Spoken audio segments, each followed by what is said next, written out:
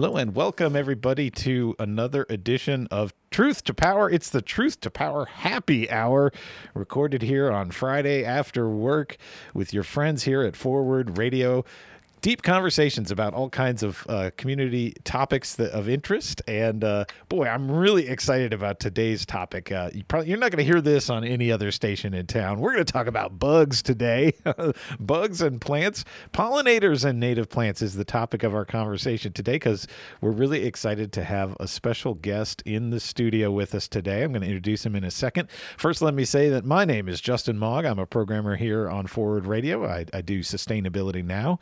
And joining me in the virtual studio is the host of the Climate Report and Let's Talk, heard every day here on the station at 7 p.m. It's Hart Hagen. Welcome, Hart. Hi, Justin. How are you? It's great to be here, as always. Yeah. We got Hart nice and relaxed before the show started. He's got his beverage. He's ready for the happy hour. Yeah, what happens here stays here. Yeah. Joining us also for the conversation today is a great friend of Forward Radio, a director of Forward Radio's proud community partner, Sustainable Agriculture of Louisville. It's so good to have Stephen Bartlett in here with us. Welcome, Stephen. Thank you, Justin. Gracias. Yeah. Gracias a vos.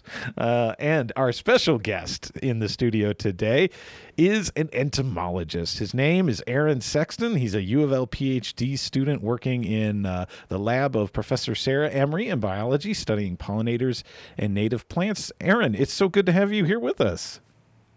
Yeah. Hey, Justin. I'm really glad to be here. Thanks a bunch for having me on. Yeah. It's also encouraging to know that there's a whole lab of people studying these things at U of L. Tell us about that. Like, who's studying this at U of L? How big's the lab? What kind of things do you research? Yeah. The University of Louisville is a pretty cool biology department because it is a very broad department.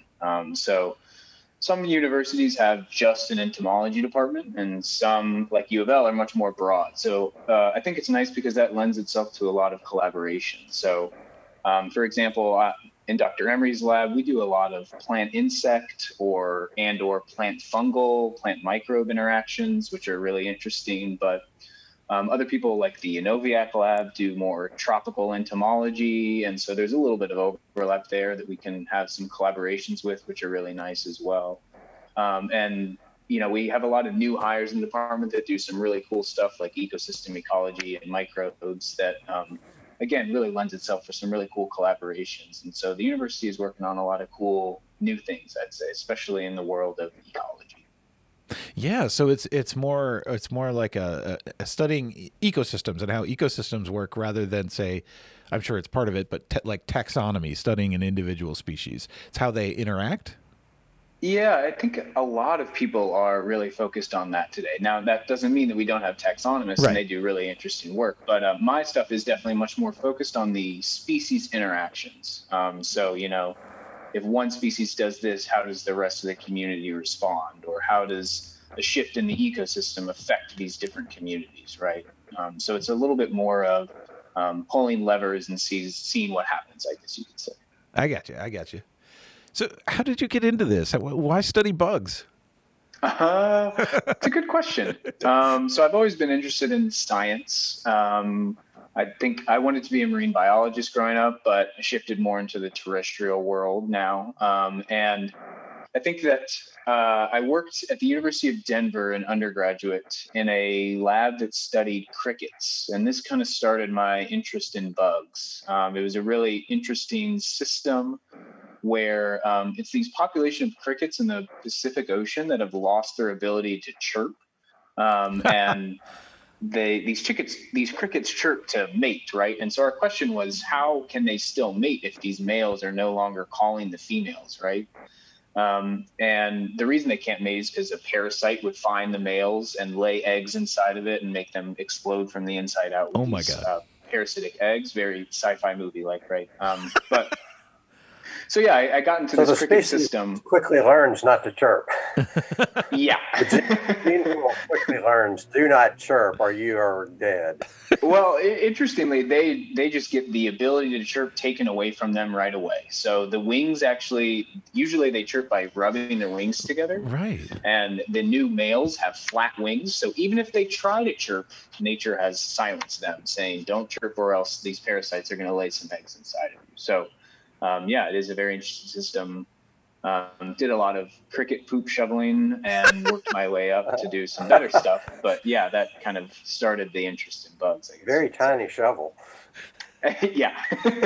Yeah, sometimes your fingers instead, actually. So. And Hart, I know you have a deep interest in this because of your passion about native plants and the role that they play in a functioning ecosystem, which all funnels up to healthier people too, right? Right. Yeah. Yeah. I believe our educational system and our culture could stand to spend more time learning about nature. And for example, in school, I learned about the food chain and food webs. The sun shines on the earth, and the plants capture that energy from the sun, and then herbivores eat the plants, and then carnivores eat the herbivores because they have no shame.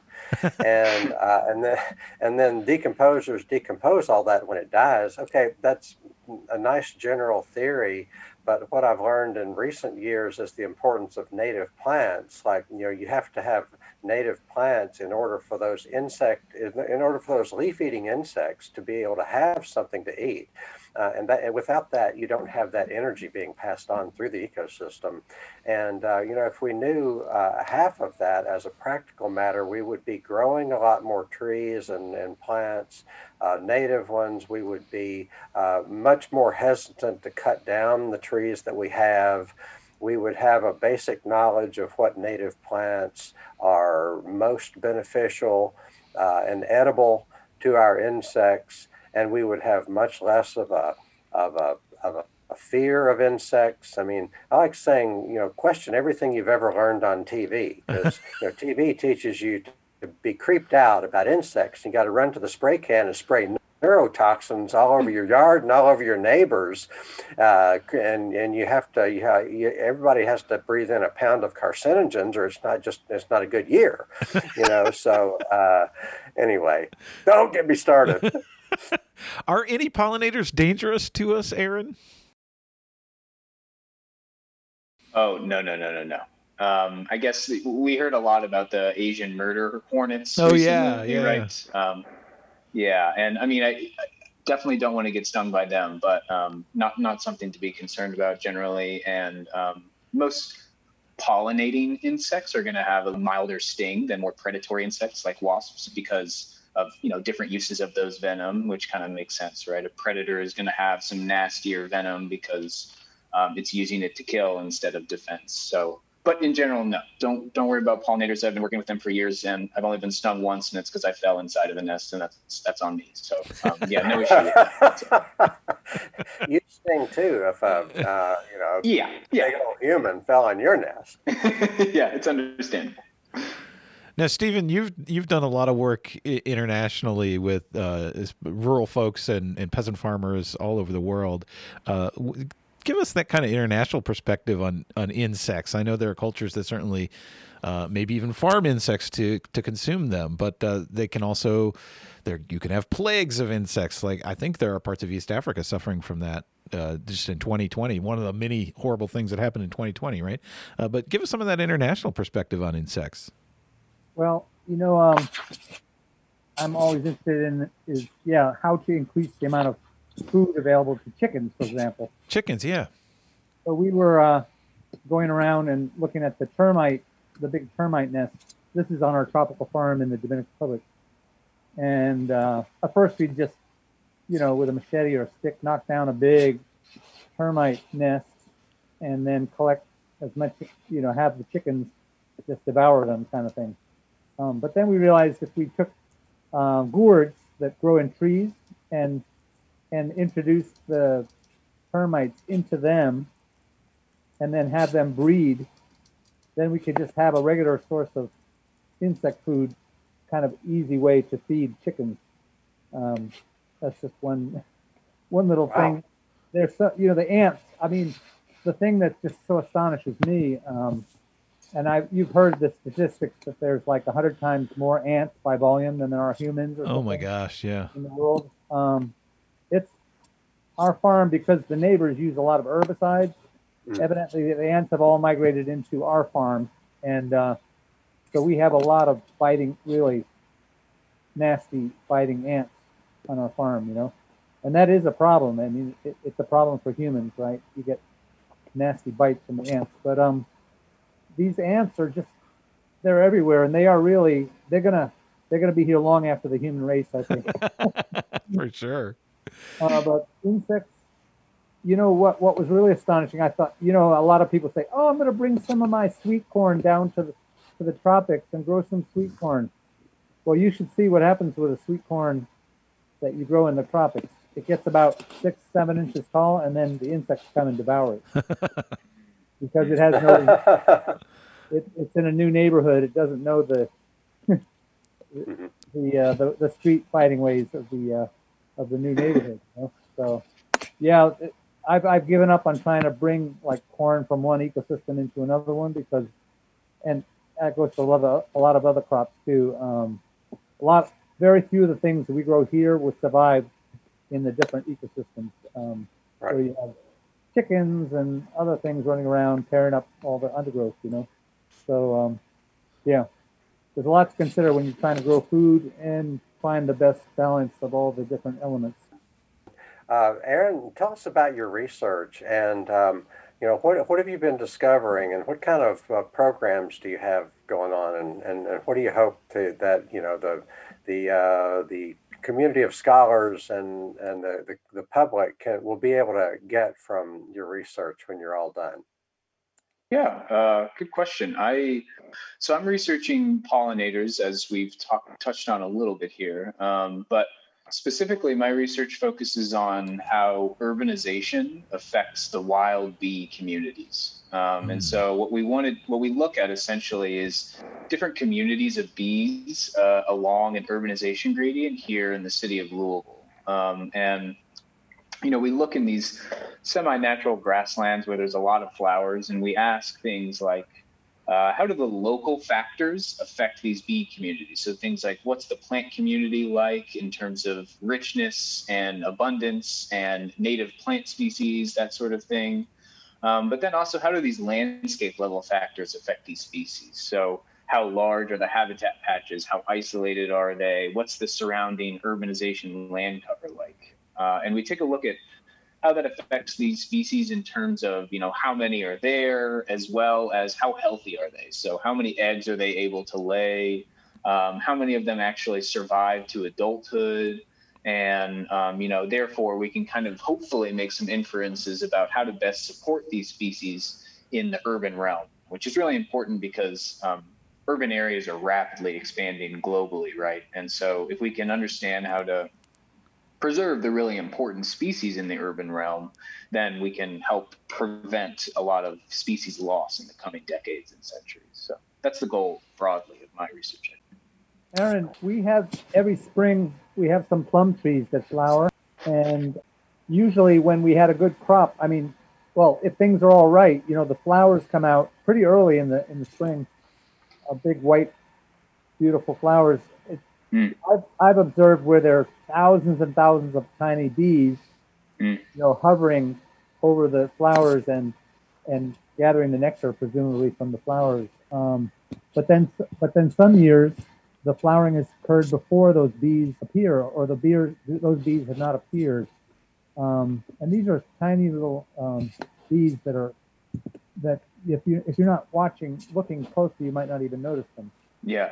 Have you found anything about those kind of small bee species and what's happening to them in the city?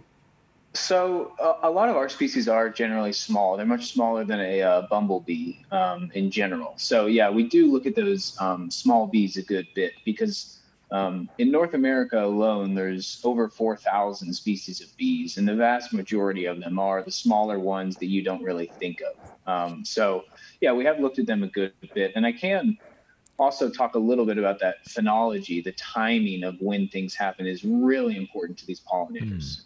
So for example, the timing of when things happen are very important. Some species will change when they do certain life events based off of temperature, and some will change based off of daylight. So as the days get shorter, they start doing different things. And unfortunately, that can start to cause some phenological mismatches where one species comes early one year and the other species doesn't come early. And so then we have a mismatch between these two important species, just like we talked about with these bees and that plum tree, right?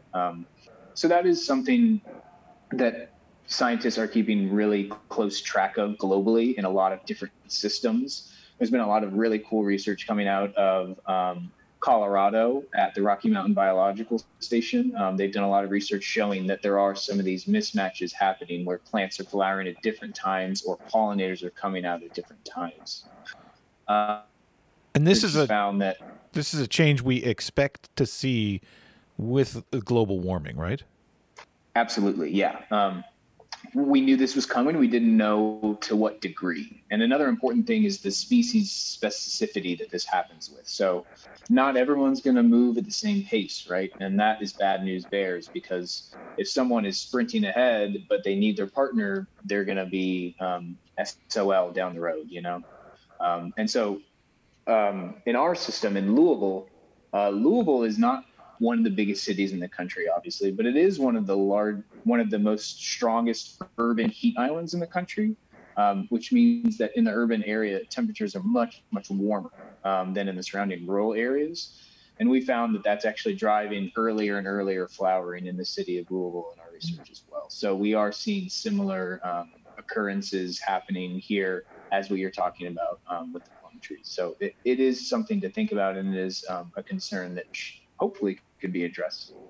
So let me just make sure I get it for the listeners too. So what the effect we're seeing with urban heat island effect combined with global climate change is earlier and earlier flowering, but the pollinators aren't necessarily emerging at the same pace. They're not keeping up. And so sometimes they are, sometimes they aren't. It depends. It depends. Again, some species are going to keep track and some won't. I see. So yeah, it's not a general rule like plants are moving and insects aren't, or vice versa. It's very much like these plants are and these aren't, these bugs are and these aren't. You know what I mean? So that could mean to a loss of species diversity. Unfortunately, yes. Yeah. So, okay, let's see if this is right, Aaron. Since we have that, we have pressure on species, and, climate change for the time being is inevitable, and there's a lot that we can't change about it locally, but we can plant an abundance and diversity of plant species, so as to give these bees the maximum amount of resources that they might need, right? Yeah, absolutely. We can offset the effects of climate change, and even more so at the local level. I think that's really important. So, Louisville has this really strong urban heat island, but if we start planting more plants and growing more trees and grasses and flowers in that urban realm, we can offset that urban heat island, and we can decrease the amount of temperature increase that we're seeing.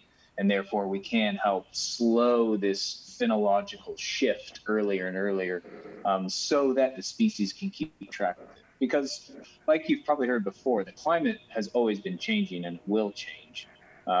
But the question is how fast it happens. And if we can slow that down a little bit, then the species will be able to keep up with it and hopefully survive. So we think of bees as visiting wildflowers, and no doubt they're important, but what about trees? Are trees important in the life cycle of a bee? Absolutely, yeah. Some of this research is just now coming out. There's a really cool paper that came out in 2019 talking about the value of ornamental trees to pollinators in the urban realm. We might think of trees as, oh, that's very pretty, right? In the spring it flowers, and we think of it as a human value, but it actually has immense value for pollinators, right? Yeah. And so if we think about the pollinators that we want to support, we can do that via trees as well. Flowering trees in the spring can provide a lot of resources. Here in Louisville, the redbud tree flowers pretty early, and that is going to be really important for a lot of bumblebee queens that come up really early and need resources when there's not a lot out there. So just here in Louisville, the redbud is a lovely example of that. That is a great resource for these pollinators. Well, and I think about the serviceberry too. I've got a whole line of serviceberries that I planted behind the office there at U of L on the brick alley, and Nice. it's one of the first things to show anything in the spring, and on those, when it's still chilly out and you feel like the world's still dead, but maybe starting to emerge. There's like this hope comes out with the service berries, and I'm like, future fruit, and sure, it's good for the pollinators too. Yeah, absolutely. I feel that just gives me a shot of serotonin immediately, and I like to imagine it does the same thing for the bumblebees. As well. Yeah, exactly. We're talking today with Aaron Sexton, an entomologist, here on our Truth to Power Happy Hour. We're relaxing on Friday after work with me, Justin Mogg, and Hart Hagen, host of the Climate Report and Let's Talk. We've also got Stephen Bartlett from Sustainable Ag of Louisville on the line with us. And Aaron Sexton is a PhD student at U of L in the biology department, sharing some of his thoughts about pollinators and bugs and their association with native plants today on the show. And when you're talking about bees, I want to make sure we're clear for listeners that you don't just mean the typical like domesticated honeybee, right? Yeah, that's actually a really important point that we should make. I specifically research wild native bees. So these are things like sweat bees, carpenter bees, mason bees, leafcutter bees. If you've ever heard any of those names, those are actually our wild species. And we have, again, 4,000 species of bees in North America. Wow. And that does not include the honeybee. Wow. Technically an invasive species that we brought over from Europe when the Europeans colonized North America. Actually, the Native Americans called the honeybee the white man's fly because, again, they brought them over. And they did not love them so much because a lot of research has been shown that honeybees are actually bad for our wild bee species. And so if we're thinking about wild bee conservation and preservation, we really should be focusing more on our wild bee species and much less so on the honeybees. So the honeybees, are important in terms of agriculture. They do provide ecosystem services, but they are not endangered, and they are not the species that need our help the most. These species that need our help are these wild bee species, leafcutter bees and osmia, these other bees that are wild and native to North America specifically. Wow, that's a really good point. I want to dive into that one because I think when a lot of people think about, what can I do to help out the pollinators, because we've heard about the crisis with pollinators, I think a lot of people instantly start thinking about beekeeping. I know it's something I got into, not just because of that, but I love beekeeping. It's my connection to nature. It's my time to be an entomologist is when I get into the beehive. But that's not, like you're saying, that's not really what we ought to be doing if we're thinking about preserving native species that are actually under threat. So what are some of those things that a homeowner or a business owner could do if we want to make Louisville a better place for those wild pollinators? Yeah, that's a great question. And I do want to hit that honeybee thing again. I think honeybees are not conservation. I have hobbies too. I like to do woodworking, but I don't go out to my garage and do woodwork and be like, I'm saving the planet while I'm doing this, And that's how we should view beekeeping, right? It is not conservation. You shouldn't be donating your money to someone who is going to put more urban beehives out, right? That's not conservation. So we don't want to be thinking about it that way. Instead, what we should be doing is focusing on these native pollinators. And some ways you can do that is it's generally pretty easy. It's talking about planting native plants and using the space that you have in a way that is ecologically mindful. And what I mean by that is if you have a yard, maybe include a flower bed in there or a bed of native grasses and plants, not just, very short Bermuda grass or anything like that. So if you have the space to do that, absolutely do that. Additionally, things like community gardens at the more larger scale or governmental scale, I think are really important things to push for in your community because they do provide these habitat oases in the urban or suburban or even the rural realm that provide these native plants for a lot of pollinators that can be really, really beneficial, again, in areas where, resources might be lacking. So I think it's it's easier than beekeeping. You just plant some flowers, hopefully some native ones, because they are much more beneficial to these bees than exotic ones are. And again, push for more natural areas in your community, and that can really do a lot for these native pollen. Well, and I would think an important step is what you don't do, which is to not spray agrochemicals, right? That's huge. Yeah. There's tons of studies showing that pesticides are terrible for our native pollinators and our non-native pollinators, right? Regardless, even if you do want to save the honeybee, don't be spraying, because they have pretty obvious negative consequences for our wild species. And so please don't spray your backyard for mosquitoes, because you're also spraying it for other things. And I don't want to get in trouble here saying that, but there are studies showing that pesticides are very bad for our pollinators. So definitely avoid that at all costs. Yeah. And I know too that you can find, like in garden centers and stuff, these native bee hives that have like small voids and things where bees can find a home. Are those legit, or is that just a way to sell something? They are legit. So you need to know what you're looking for. The butterfly homes are not legit. They are actually what I call spider homes. They don't house butterflies; they house spiders. So if you want spiders in the backyard, that's fine. Nothing wrong with that. Yeah, I love them.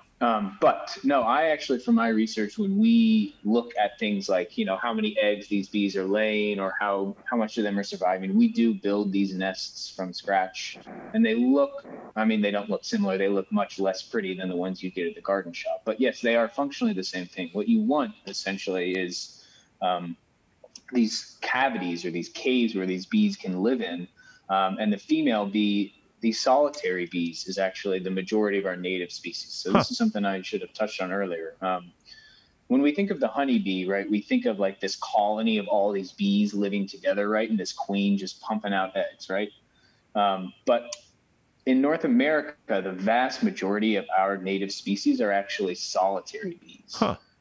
So what I like to call them are my strong, independent ladies, because the female will lay the eggs and provide and do everything by herself. The male kind of mates and then goes off and dies, and the female will lay the egg, collect pollen and nectar, and bring it back to that little cavity, that cracked nest that we talked about.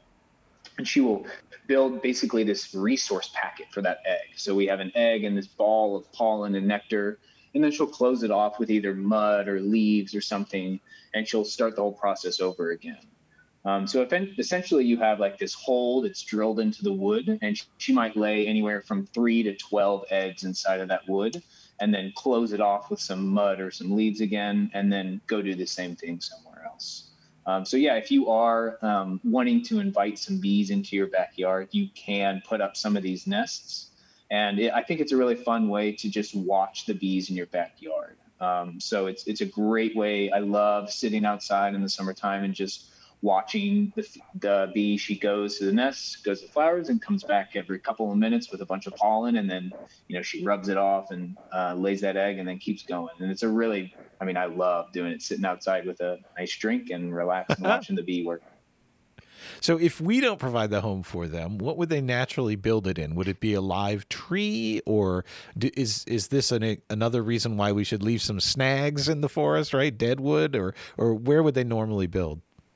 Yeah, that's a great question, and something that people are, somewhat still working on. A lot of bees will, yes, nest in like natural cracks or crevices in live or dead trees or wood scraps in the forests.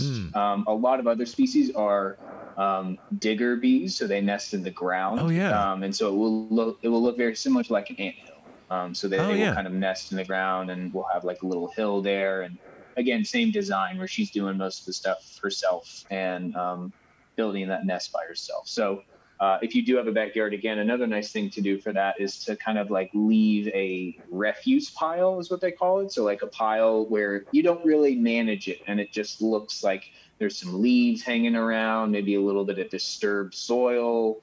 And the bees love that. They will put up a bunch of homes in that little pocket there, and you're, again, providing homes for those really important pollinators. So, again, a very easy and lazy way to do it.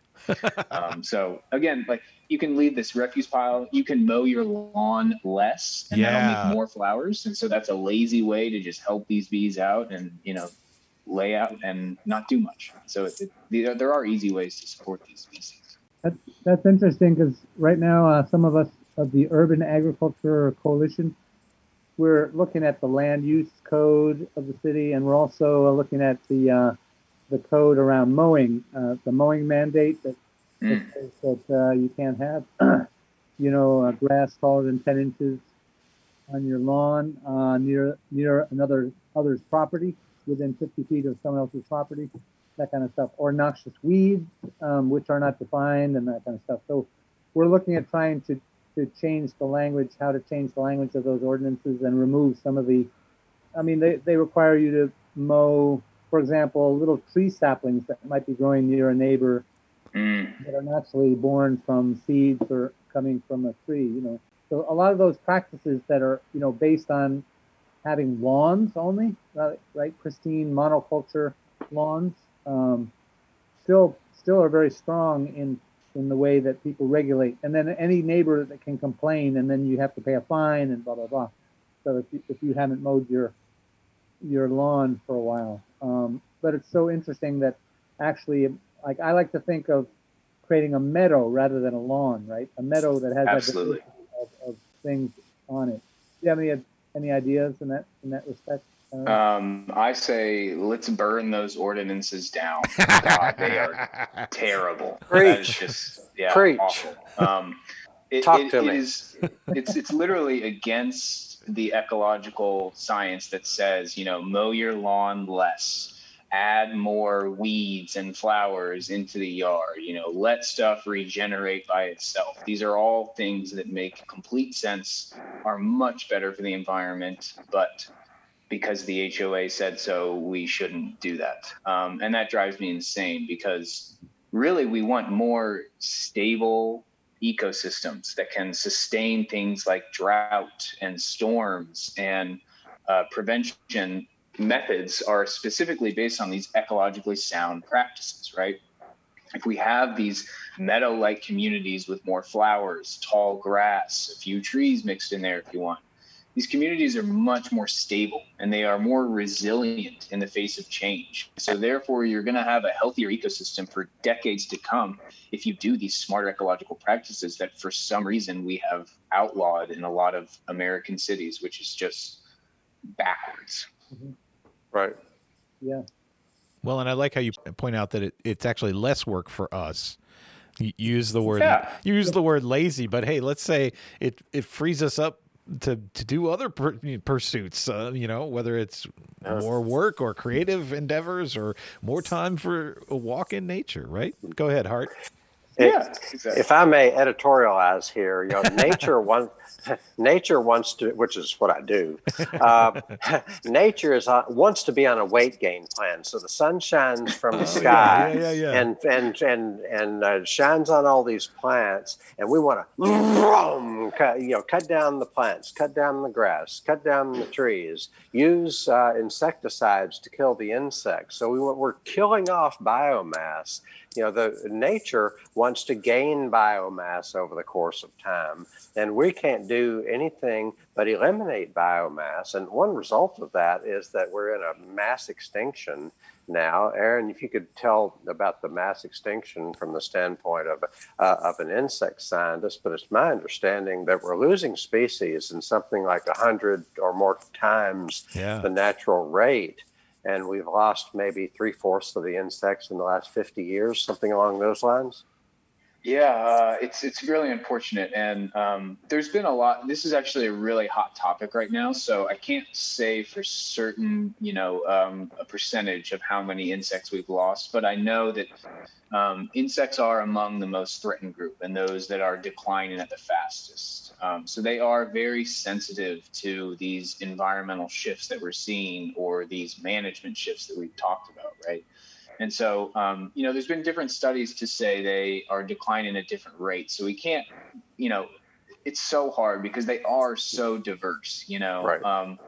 Insects are the most diverse group of animals on planet. There are insane amount of beetles out there, pollinators, all sorts of things that it's just hard to keep track of who's there and if they're actually declining, right? We don't have great records to say what their population numbers were 100 years ago, right? And so that makes it tricky to determine if they actually are declining or not. But what we do know is that it's very simple. We can understand if we are creating a good environment for these insects or if we are kind of deteriorating their environment. We can draw very clear lines from that and infer if we are doing good or bad things for these insects. And I guess that's what I can say to that point.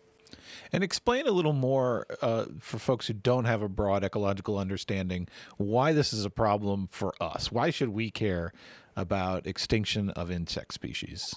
Yeah. One base one that I think doesn't get touched on enough is that, we are part of this planet too, right? We are animals. Yeah. We shouldn't be the ones destroying the party, right? Aside from, I want my fruit, you should also just think about the fact that you are part of this planet and it is up to you to do right by it.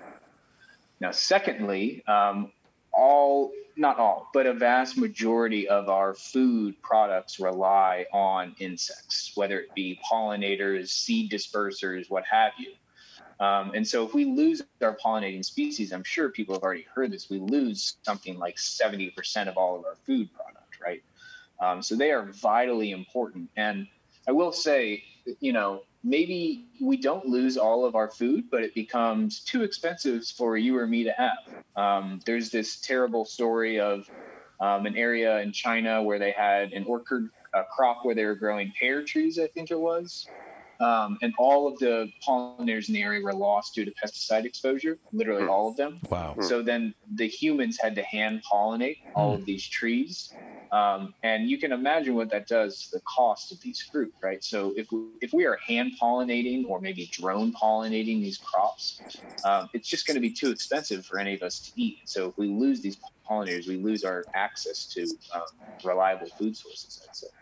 And it's off the topic of pollination, but can I just put in a little plug for detritivores? So just imagine a world without any bugs that process our waste, right? So these are the critters, Stephen mentioned earlier, ants. Like ants play a huge role in this. Worms, a lot of microbes and fungi as well. But these small little soil organisms that we don't think about who are doing the constant work of the nutrient cycling. They're breaking down the leaves and the organic wastes that are on the surface and drawing them down into the soil, making them available to make new plants, right? So there's a really unsung heroes of our world, right? Imagine how much waste we'd be standing in without them. So this brings to mind the question of whether detritivores should have rights. Yes. Should pollinators have rights? Yes. It's like, we invented corporations and gave them rights. So we can skip the inventing part. Pollinators were here long before we were. Detritivores were here long before we were. But skip the inventing part and just give them rights. In fact, the Endangered Species Act gives rights to species. It's a little bit, it's not quite strong enough or broad enough. And it's like, we're going to focus on this one species instead of trying to, focus on habitat, which would give habitat, which would give a place to live. But anyway, what are the, do we believe that a species should have rights, or would that just clog up the courts, That is a lovely question that I don't know if I have the ability to answer. We're going to have to bring in someone from the law school. I will say that detritivores are definitely the unsung hero. The soil microbes do really important things. And, even if we're not having pollinators, we need these soil microbes to make soil habitable for a lot of our crops and grow them to, healthy standards. And so, these detritivores, whether it be soil microbes or other insects, they are all important. And so, I think a lot of times insects are the unsung hero of a lot of systems. And you could even say detritivores are the unsung heroes of the unsung heroes. Right? So. We're singing their song today. Yeah, right. Yeah, they're going to be singing. Well, we need to sing the song of the ones that don't have a song to sing for themselves, right? And so, I mean, that completely distracted me from the question I had. But you made reference, Aaron, to living soils.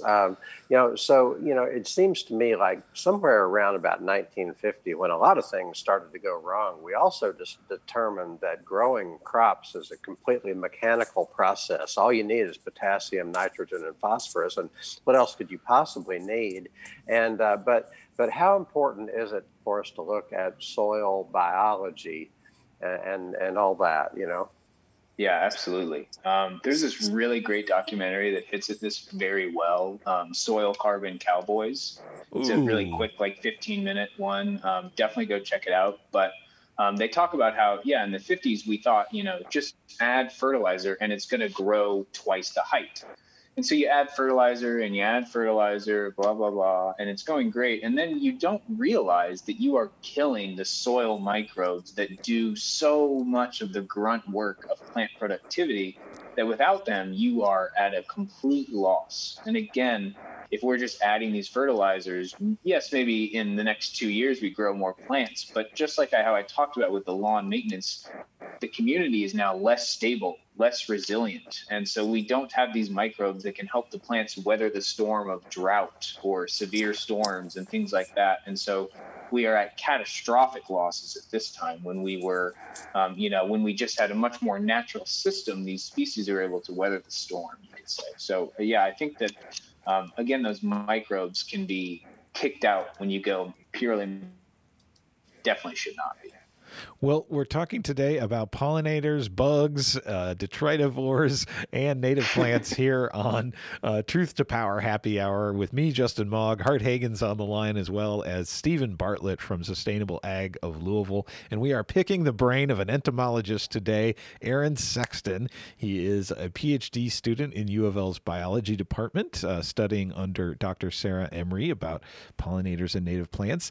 And if you want to check out that film, Soil Carbon Cowboys, you can find it at carboncowboys.org, and we'll put the link to that in the show notes as well, so don't miss it. That sounds really great. I'm going to put that on my Netflix and chill list, but you don't even need Netflix. It's free. Right. So, but definitely do. I love it. I want to ask you, too, a little bit more about some other unsung pollinators, right? Because we tend to think of bees, and, of course, that's the bulk. But I think about something like our native pawpaw trees, and they actually rely on a certain kind of fly. I don't know the name or any of the details, but I know that it's a fly species. And then I also know that in other parts of the country, maybe here in Kentucky, too, there's things like bats that do vital pollination. So can you talk about some of those other pollinators? Yeah, there are an abundance of other pollinators out there. So like you talked about flies, there's a lot of species of flies that are really important pollinators. One specific group of these are called hover flies. And you might think of them as bees. They do typically land on you. They have that bee coloration, but they are technically flies, and they are just as important as bees. They are these very important pollinators that we need to think about as well. And again, yes, bats, extremely important pollinators. They tend to pollinate, larger flowers. Right. Again, bats are much larger, right? So if you have these big flowers in your garden, maybe one night check out to see if you got some bat pollinators coming in. But also butterflies and moths. I think they get a lot of attention, maybe not as much from me, but they get a lot of conservation focus, as they should. They are very important species. And I do want to give a shout out to Kentucky here, because all states have a state insect. And I'd say the vast majority of state insects are the European honeybee, which that's, whatever. But Kentucky, our state insect. Yeah, exactly. Right. Our state insect is actually the monarch butterfly mimic, which makes us very niche and unique. I think it's very cool. Viceroy butterfly, very cool butterfly that is actually the monarch mimic. And so I think in some areas we do show an aptitude to care for these other species that maybe aren't as charismatic, like moths and flies and things like that. So. I have a question, Aaron, about the attempt to rid our ecosystems of mosquitoes. um, and how people are thinking of introducing mosquitoes that won't reproduce. And what's your view of mosquitoes, and what dangers are there to this kind of bioengineering, where they're trying to think of how to dramatically reduce the number of mosquitoes in a given ecosystem? Because aren't they like a basic food source for so many other? Yeah, so that's a great question, and it's definitely a sticky one, because I will start by saying mosquitoes are the most dangerous animal on planet Earth. They have killed more humans than any other animal. So there is real reason to think about what can be done about them.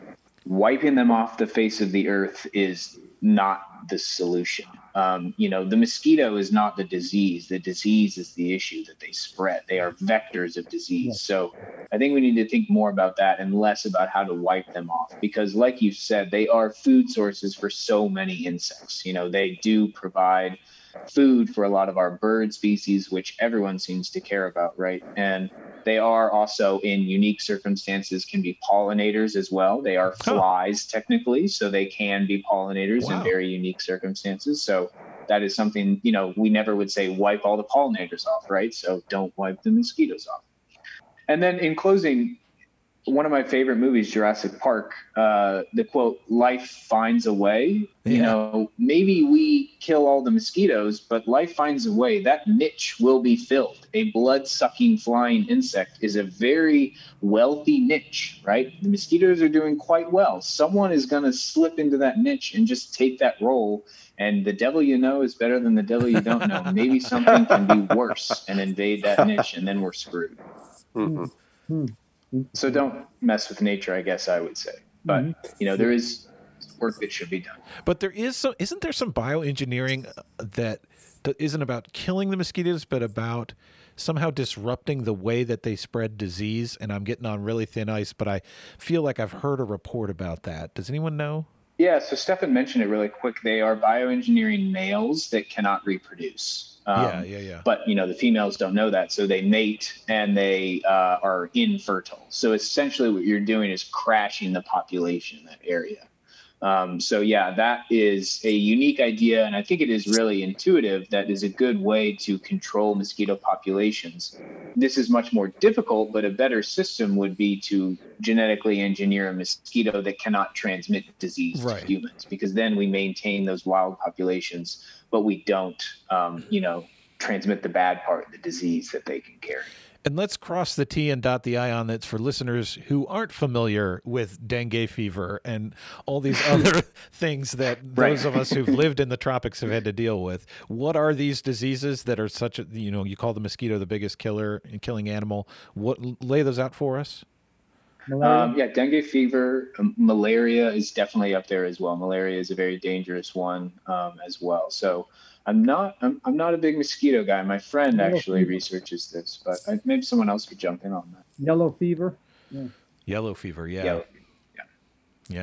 Aaron, I've been led to believe that biodiversity is the cure for much of what ails us. And can biological diversity, like within a space, within an acre or a square mile, can biodiversity serve as a form of pest control? Yes, absolutely. And that's a great question. One of my favorite examples of this is in agricultural settings, actually. A lot of systems have shown that if you just add in strips of natural habitat with a bunch of native and wild diverse plant species, your yield dramatically increases. Even though you're taking away cropland, maybe you have a cornfield or an apple orchard, you take away land dedicated to those crops, you can grow more by increasing diversity. Because then what we have is an increase in things like pollinators and predatory insects. And those are so vitally important in agriculture. We already talked about pollinators, but if you think about an agricultural system, if I'm an herbivorous insect, this is a gold mine. I want to hop in on that and eat all that I can. And if we provide these avenues of natural habitat, then things like wasp species and parasitic flies or spiders or other things can live in those wild patches and then feast on those herbivores in there. And so we can, and this is again a natural way that we can hopefully provide ecosystem services without dumping chemicals or other things like that. So yeah, that's a great point that biodiversity can solve a good portion of our problems.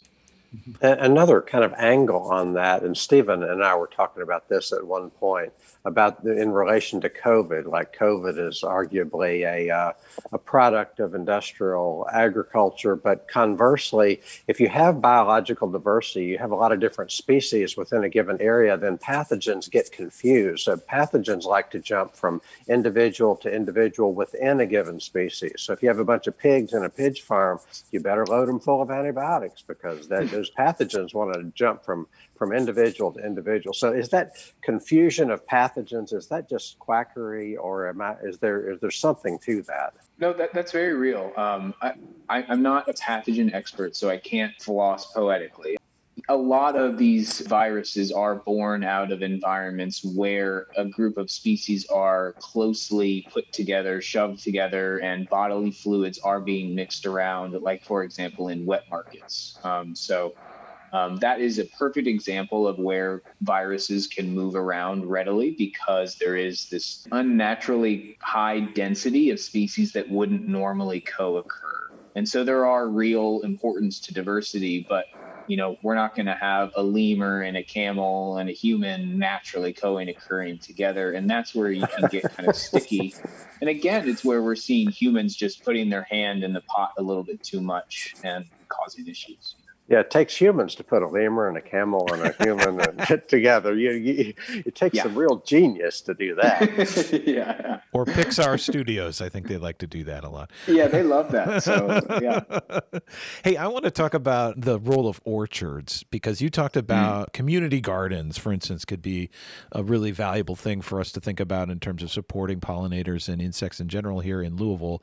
But I think orchards often go, forgotten about. They can be a really important part of a community garden. And I think the problem with orchards is it's too communist. Like we here in America, we want, this is my plot of vegetables, don't touch it. But an orchard in a community garden, it's just a free for all. Oh my God, how much can I take? We're all like on pins and needles about it.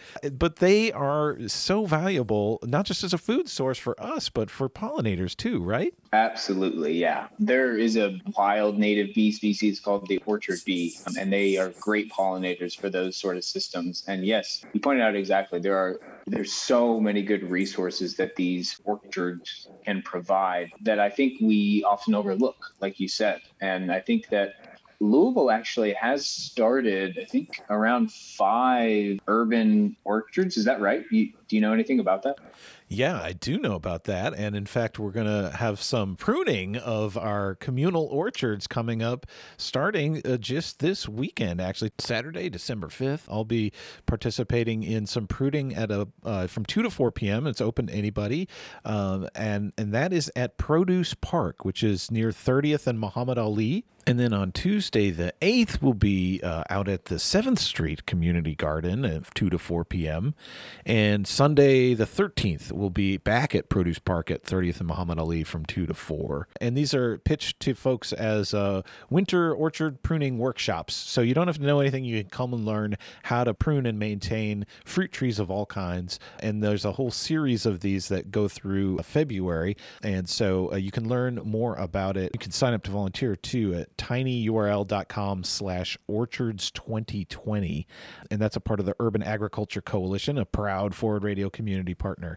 So check out that work. But yeah, when I say the word orchard, it can be a street tree, right? Anything that produces fruit planted anywhere in the city can be of value. But I think Hart wanted to jump in with something. Well, I was going to ask if wild bees can sometimes be more efficient than honeybees. I've kind of heard that they can at times produce more fruit because they can be better pollinators. Is that some merit to that?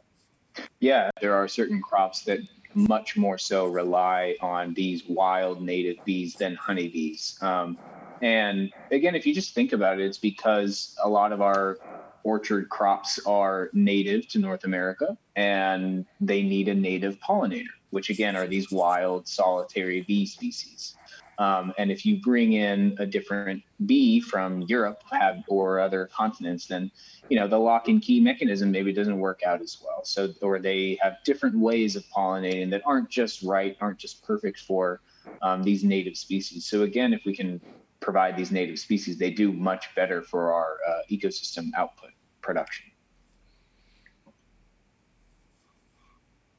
Well, we're nearing the end of our time, but in our last 5 minutes, I guess, is there anything else that you were really hoping, Aaron, to share about your research or about insects that we just haven't touched on today? Nothing in particular. I would say, again, it's really important that people think about, if they can, what resources they can provide for our wild pollinators, because they do need our help. And, again, like we said, it doesn't have to be super difficult, but thinking about things like community gardens or converting your lawn into more wildflower habitat. These are great things that can help the bees out, and hitting that point even harder, if you can, native plants are even better. If we can provide native flowers for our wild bees, then they will do even better. So our research has shown that in areas where there are more native plants or more proportion of native plants, the bees will actually lay more eggs per nest. So this is just showing that they are so much more healthier when they have their native partners around. And so if you can provide that, that is a fantastic way to help save the bees in an actually functional manner. And I think it's a really engaging manner as well. You can get to know your backyard pollinators in a really fun and enjoyable way, hopefully. And where can people find native plants and seeds to plant?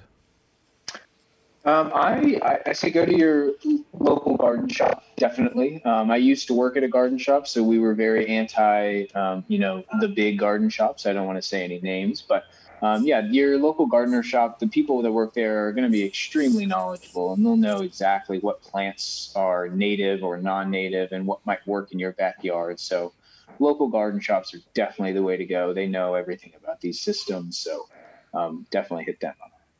And there's a Louisville bug zoo down on Logan Street too, isn't there? Yeah, actually, Idlewild Insectarium. I teach a lot of courses there. So things like entomology or intro to backyard pollinators or how to build a bee nest.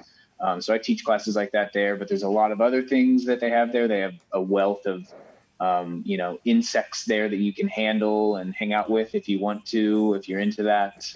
And they hold a lot of other courses as well. So definitely check them out. They do some really cool stuff. They're just across the street from Logan Street Market. So if you're down there, go ahead and check them out. They do super cool stuff. Mm-hmm. This has been really inspiring, Aaron. I'm not sure if we're exactly out of time, but you're here to pump us up. I can tell. Yeah, well, we can make real change. So why not do it, right? Well, what do we need to do for what do we need to do for habitat? That's a big question, but what needs to change? What would you tell Louisville Metro Council? So what would you tell Louisville Metro Council if they were inclined to listen to you? Mm-hmm. First, let's burn those ordinances down. We don't need to mow our lawn every week. That is terrible. Secondly, we need to add in more natural habitat patches in the urban realm, whether it be community gardens or parks or prairies or grasslands, whatever. There needs to be more natural habitat in the urban realm. And that is not only for pollinators like we've been talking about, but this is also beneficial for the human communities, right? These parks can offset urban heat islands, which are bad for humans. They can reduce pollution. They can increase activity. They can increase value in the area. They are so beneficial to all these communities. And Louisville has a dark past of neglecting its West End. And this is one way that we can start to revert that course and, include them in a kind of more developmental mind of including them with more natural habitat patches to not only benefit the pollinators, but also the neighborhood.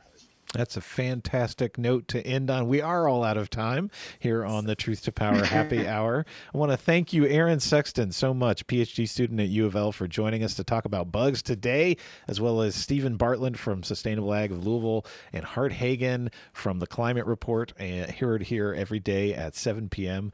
And I'm Justin Mogg from Sustainability Now. Thanks for tuning in to the Happy Hour, everybody, and we'll be back in your ears again in 1 week's time. Thanks, friends. Thanks, guys. Bye-bye now. Thank you.